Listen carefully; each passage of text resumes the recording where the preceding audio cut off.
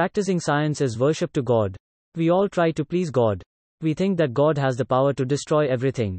And we think that if we did not please our God, it may ruin our life too. Some people try to please God to achieve something in their life. Some try to please God to make their existence more comfortable and easier. We have the image of God as a very powerful and capable entity.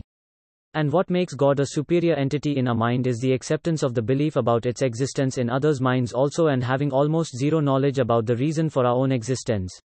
Another reason for this probably is when we cannot find the answer to a question or a reason for an event that occurs, we make an entity responsible for it, which we call God.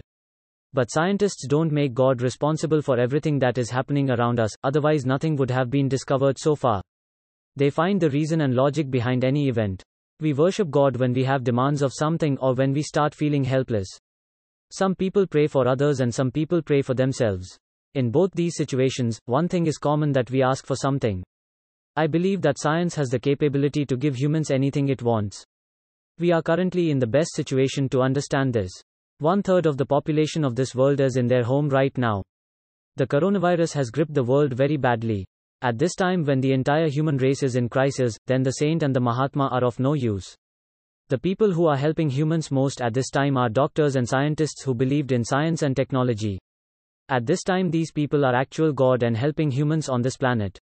These are the people who gave importance to logic and doubts and experiments and encouraged it. Almost 16 lakh people have been infected so far due to coronavirus, out of which 3.5 lakh people have been cured and 1 lakh people have died. We have to keep in mind that God did not incarnate to save those 3.5 lakh people.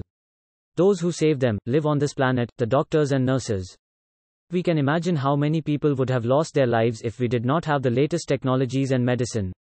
And if we did not improve science, we would not be able to save this human race from the tragedy that may lie ahead. Thank you so much. I hope you loved it and will listen to my next podcast too.